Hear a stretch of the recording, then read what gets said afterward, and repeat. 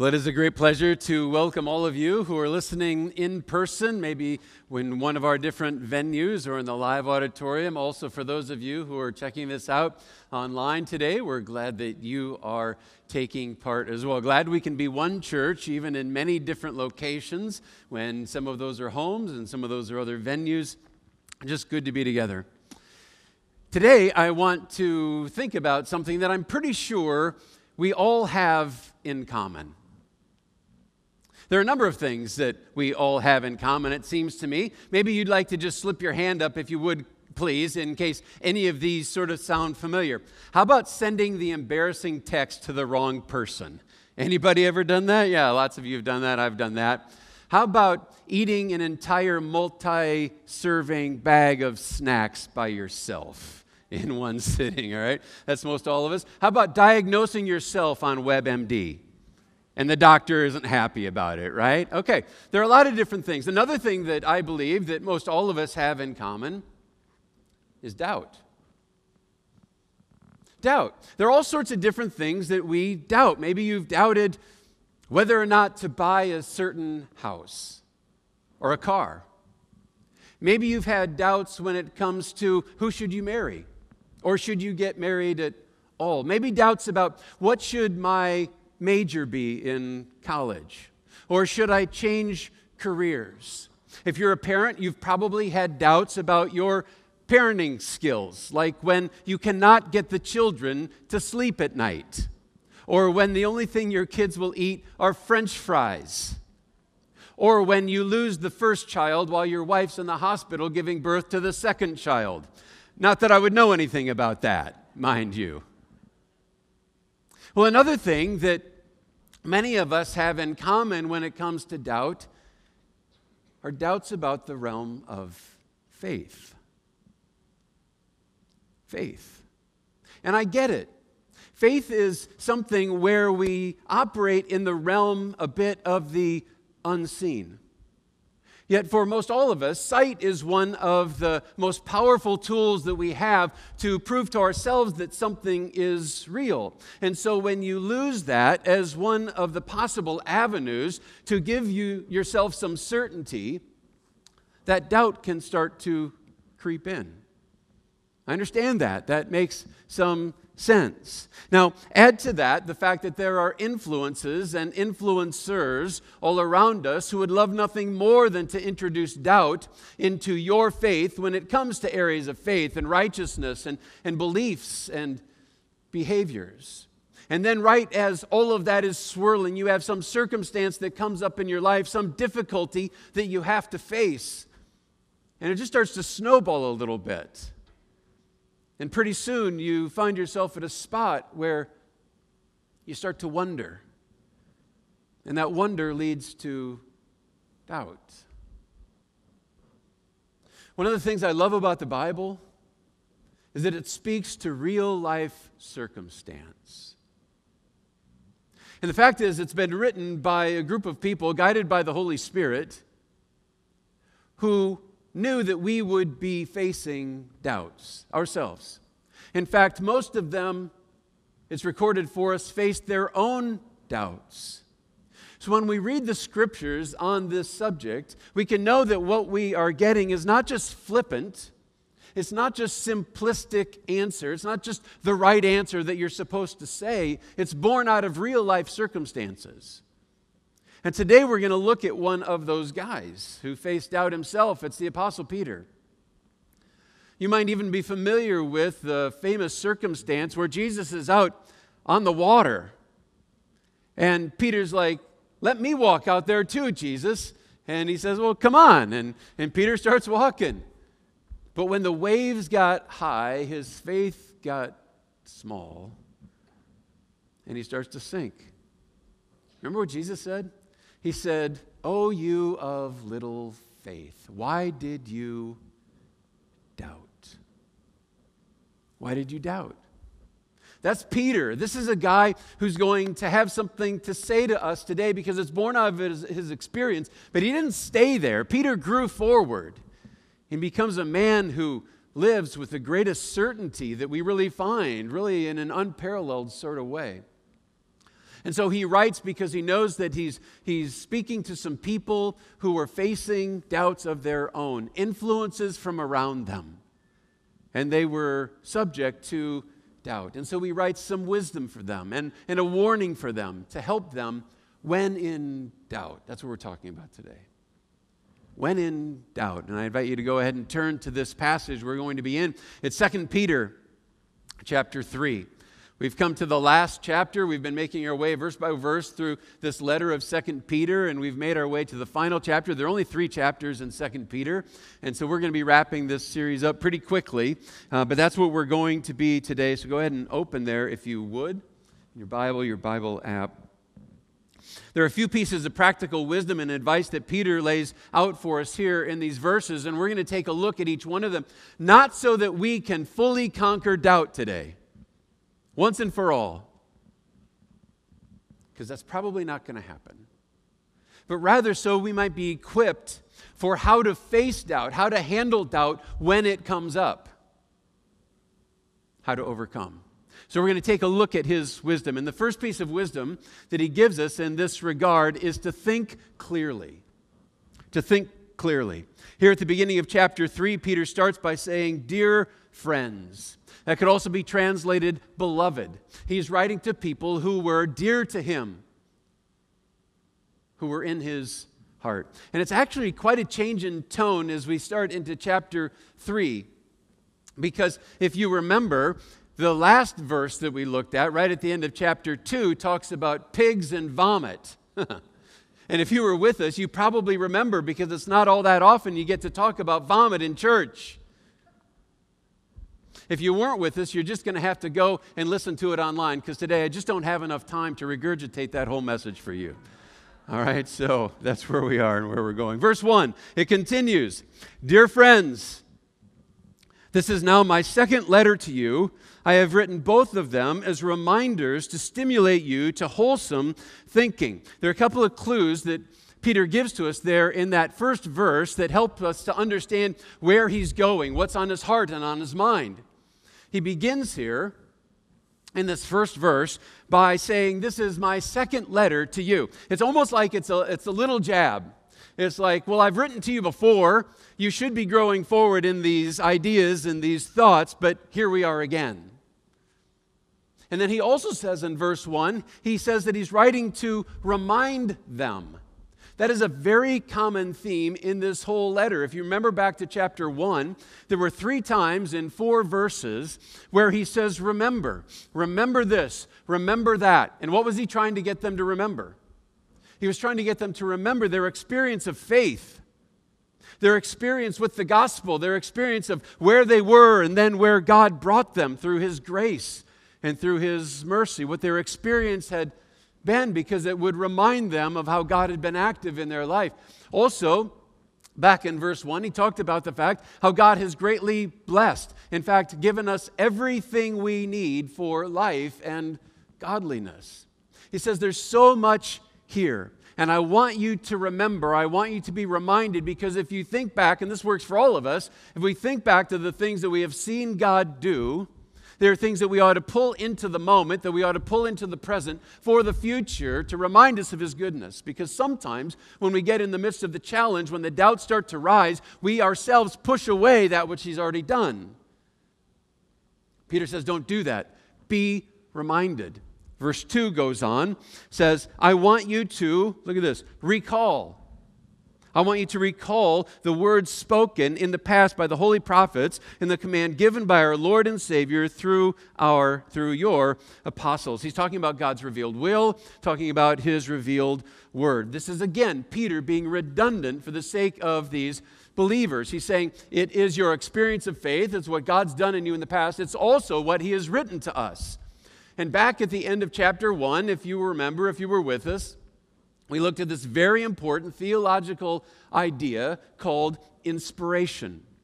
It's the work of God's Spirit through the authors of the Scriptures so that what we have definitely represents those authors, their own individual personality, their style, but yet it was guided by God's Spirit.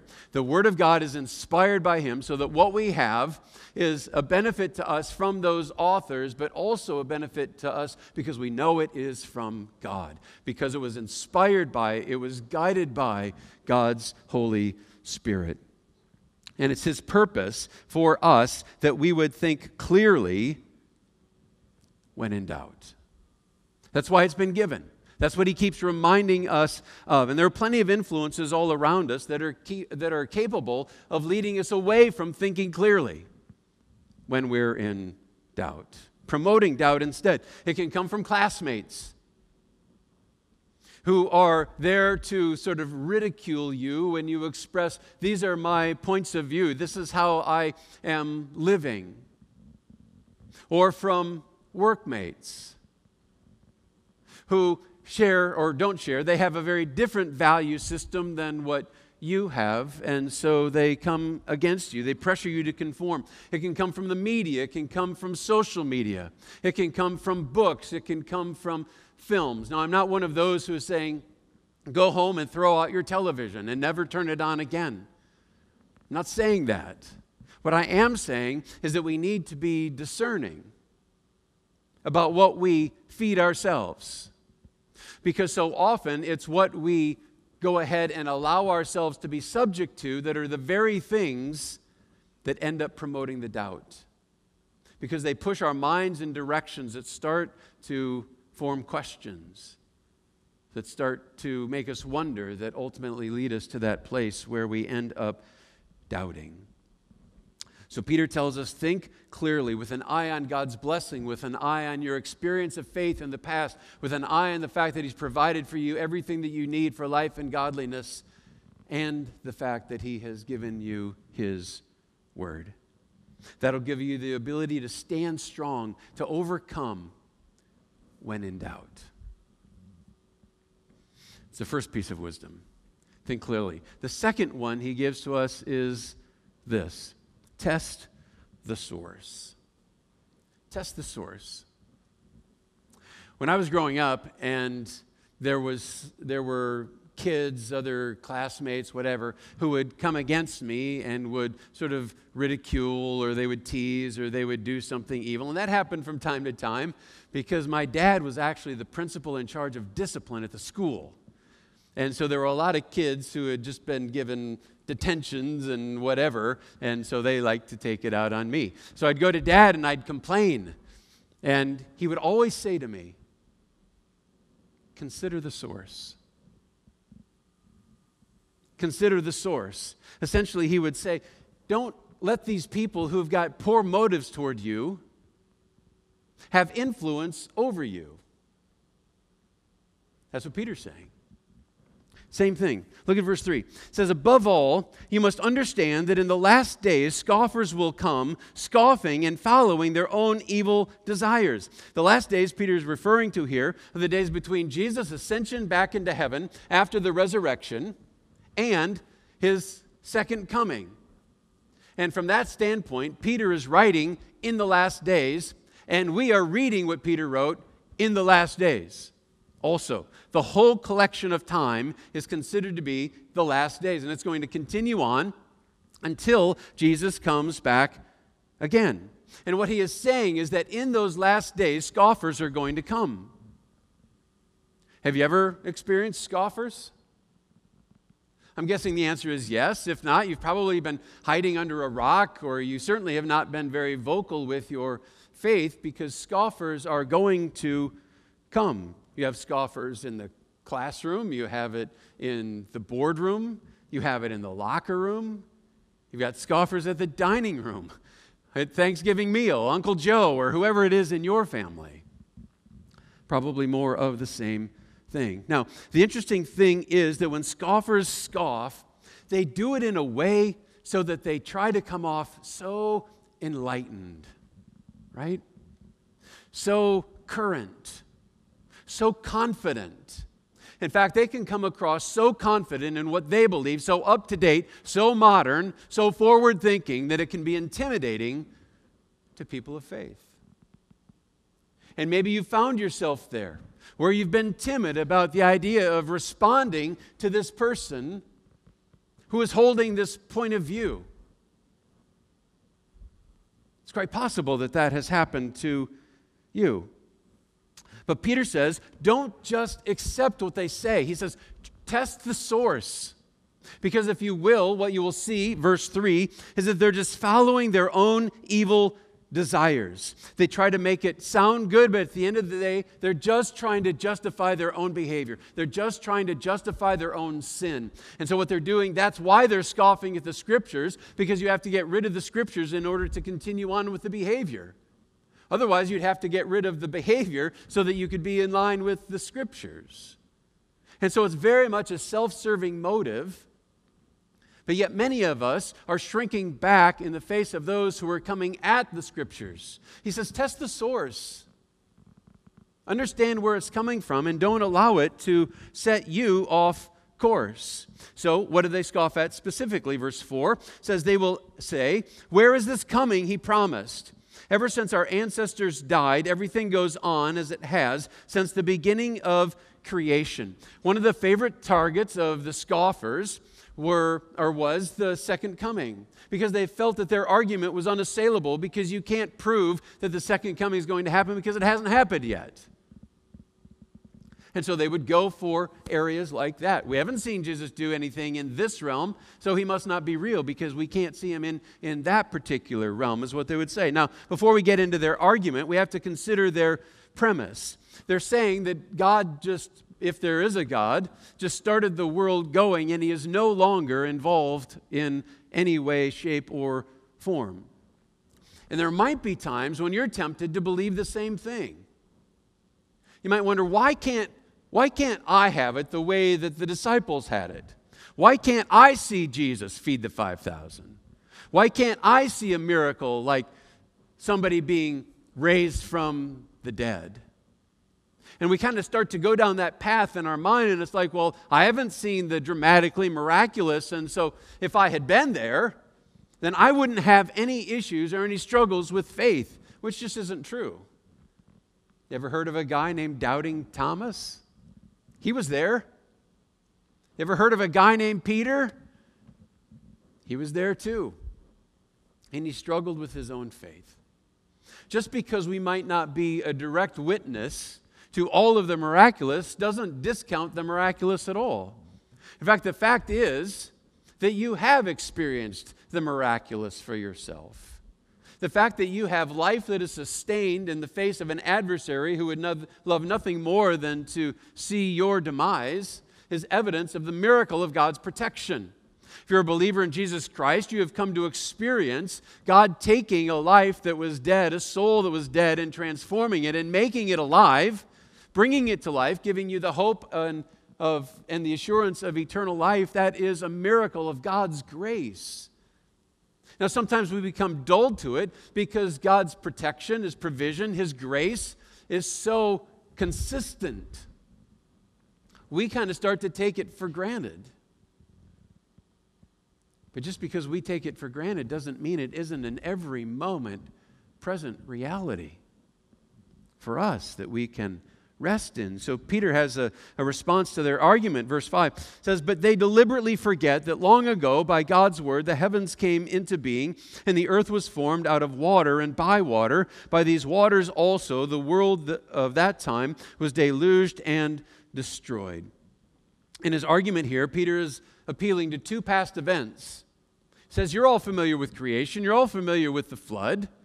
God was busy. God was active. And just as God has been active in the past, we can rest in Him to be active in the present and for the future. So he points something out coming.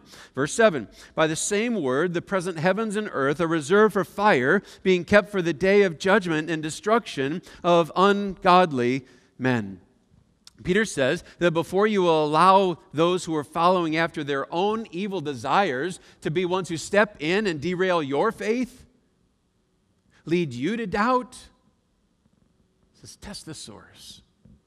Because God has a perfect track record of fulfilling His promises. Everything ever promised has been fulfilled or is slated for some future fulfillment. So when God gives us promises in His Word that He who began a good work in you will carry it on to the day of Christ Jesus, we can have confidence in that. Amen? Amen indeed. Or when Peter himself says in his first letter, in His great mercy, He's given us new birth into a living hope through the resurrection of Jesus Christ from the dead. Amen. Or in this text, or in this letter that we've already seen back in chapter 1, that He will give us everything we need for life or for a godly life. Amen. We can have confidence in that. We can rest in that. We can take that. We can hold on to that. We can highlight those verses. We can write them down and put them in the front of the Bible or on the refrigerator to remind us that when the doubt might start to creep in, these are things I need to go to combat that and not allow culture, not allow those who would be desiring my demise anyway to have any sort of influence. I need to test the source that is coming against me, that is coming against my faith. And it will help me to rise up, to overcome. As we think clearly about what God has done in the past, about our experience of faith, as we test the source that is really stepping in to lead us to doubt in the first place. Sometimes that source is in our own minds as well, by the way. That we just start to swirl. We just start to allow things to erode our confidence. He's giving us some ways to stand strong, to be reminded, to overcome in the midst of what we face. And He gives us one more thing, one more piece of wisdom, and that is to trust God's timing. If you've ever been in a place where it's like, I'm not sure my concept of time really lines up with God. Well, there's a reason for that. Verse 8. But do not forget this one thing, dear friends. With the Lord, a day is like 1,000 years, and 1,000 years are like a day. Don't know if I ever told you before, but a few years ago on one read through the Bible, came to this particular verse, and it just caused me to kind of stop and wonder and ponder the idea. It's like, Lord, is it really true? 1,000 days are like just a day to us, or like a minute to us. It's like I had this sense of, yes, absolutely, that's true. So I said, Lord, well, is it then also true that $1 million to us would be just like a penny to you? He said, well, yeah, that would be a good way to think of that also. I said, Lord, can I just have one of those pennies? He said, absolutely. Just wait here a minute. All right. Peter is making the point that our concept of time and God's concept are very different. Peter feels it's important because of what these false teachers are saying, that they've got it turned around, and they're saying because God didn't do what He should have done according to our timetable, from our finite perspective, He must not be real. Ever been there? God, why now? Why haven't you yet? When will you? We start to doubt because of this whole timing issue. But before we get into these guys, what about you? How are you at waiting? I'm oftentimes not very good. I hate stoplights. I am a major proponent of roundabouts. I love them. If you're ever trying to get a roundabout somewhere and you have a petition, bring it to me. I will sign it. Because stoplights just make you sit there. Sometimes you don't even get through the light, and you have to sit there another 60 seconds. And it's way too much, right? Impatience is a real thing. But sometimes we project our impatience onto God and onto what He's doing, His activity, or His perceived inactivity as well. Peter says, don't do that. Verse 9, he writes, the Lord is not slow in keeping His promise, as some, you and me, understand slowness. The truth is that God has perfect timing. And the truth is also that God is accomplishing, working out His perfect purposes according to that timing. God could have sent Jesus into our world any time that He wanted. But Galatians 4 tells us when the set time had come, then he sent Jesus into the world. It was a plan. He was working it out. It wasn't just, I think I'll do it now. No, it was a plan. Habakkuk had a problem with God's timing. And so he complained to God, and God responded by saying, the revelation awaits an appointed time. Though it linger, from your standpoint, from our standpoint, wait for it. It will certainly come and will not delay according to God's perfect timing. God always has perfect timing, and even though we might not feel it in the moment, we can certainly trust it. And when we might be tempted not to trust it, what can we do? We can remember our experience of faith. We can remember God's past blessing. We can remember His Word tells us that very thing. All of those legs can hold us up when one leg might be a little bit weak and otherwise tempt us to doubt. Because during that time, God is always up to something spectacular. Back to verse 9 again. The Lord is not slow in keeping His promise, as some understand slowness. Instead, He's patient with you, not wanting anyone to perish, but everyone to come to repentance. See, what appeared to be some sort of cruel delay on God's part, that people were accusing Him about, actually just turns out to be a demonstration of His goodness and His love and His mercy. We had it wrong all along. God is doing something awesome. And in the midst of your circumstance, what seems to delay, where you're wondering, why hasn't it happened yet, Lord? When you're tempted to throw in the towel on God because it hasn't happened according to your timetable, you can rest in the fact that He's up to something good. Part of that might be that some family member, some friend of yours, God is being patient with so that they might come to faith, which is an awesome truth. It's an awesome promise, but it's also an awesome responsibility. Because God is looking to us to share with those people that He's being patient with, that they might come to faith. Who is it that you need to share with in partnership with God's patience? Or maybe the one that God is being patient with, waiting for, is you. You've never really bowed your knee before Christ. You've never really made a true confession of faith. Well, this is your opportunity. This is your chance. Release the doubt. Trust God's timing. And give your life to Jesus. See, He's being patient, but that won't last forever. Because the Scriptures also say that today is the day of salvation. This is the opportunity. And I encourage you to take that step so you might be able to live in the fullness of all that God desires for you. Would you bow your heads with me?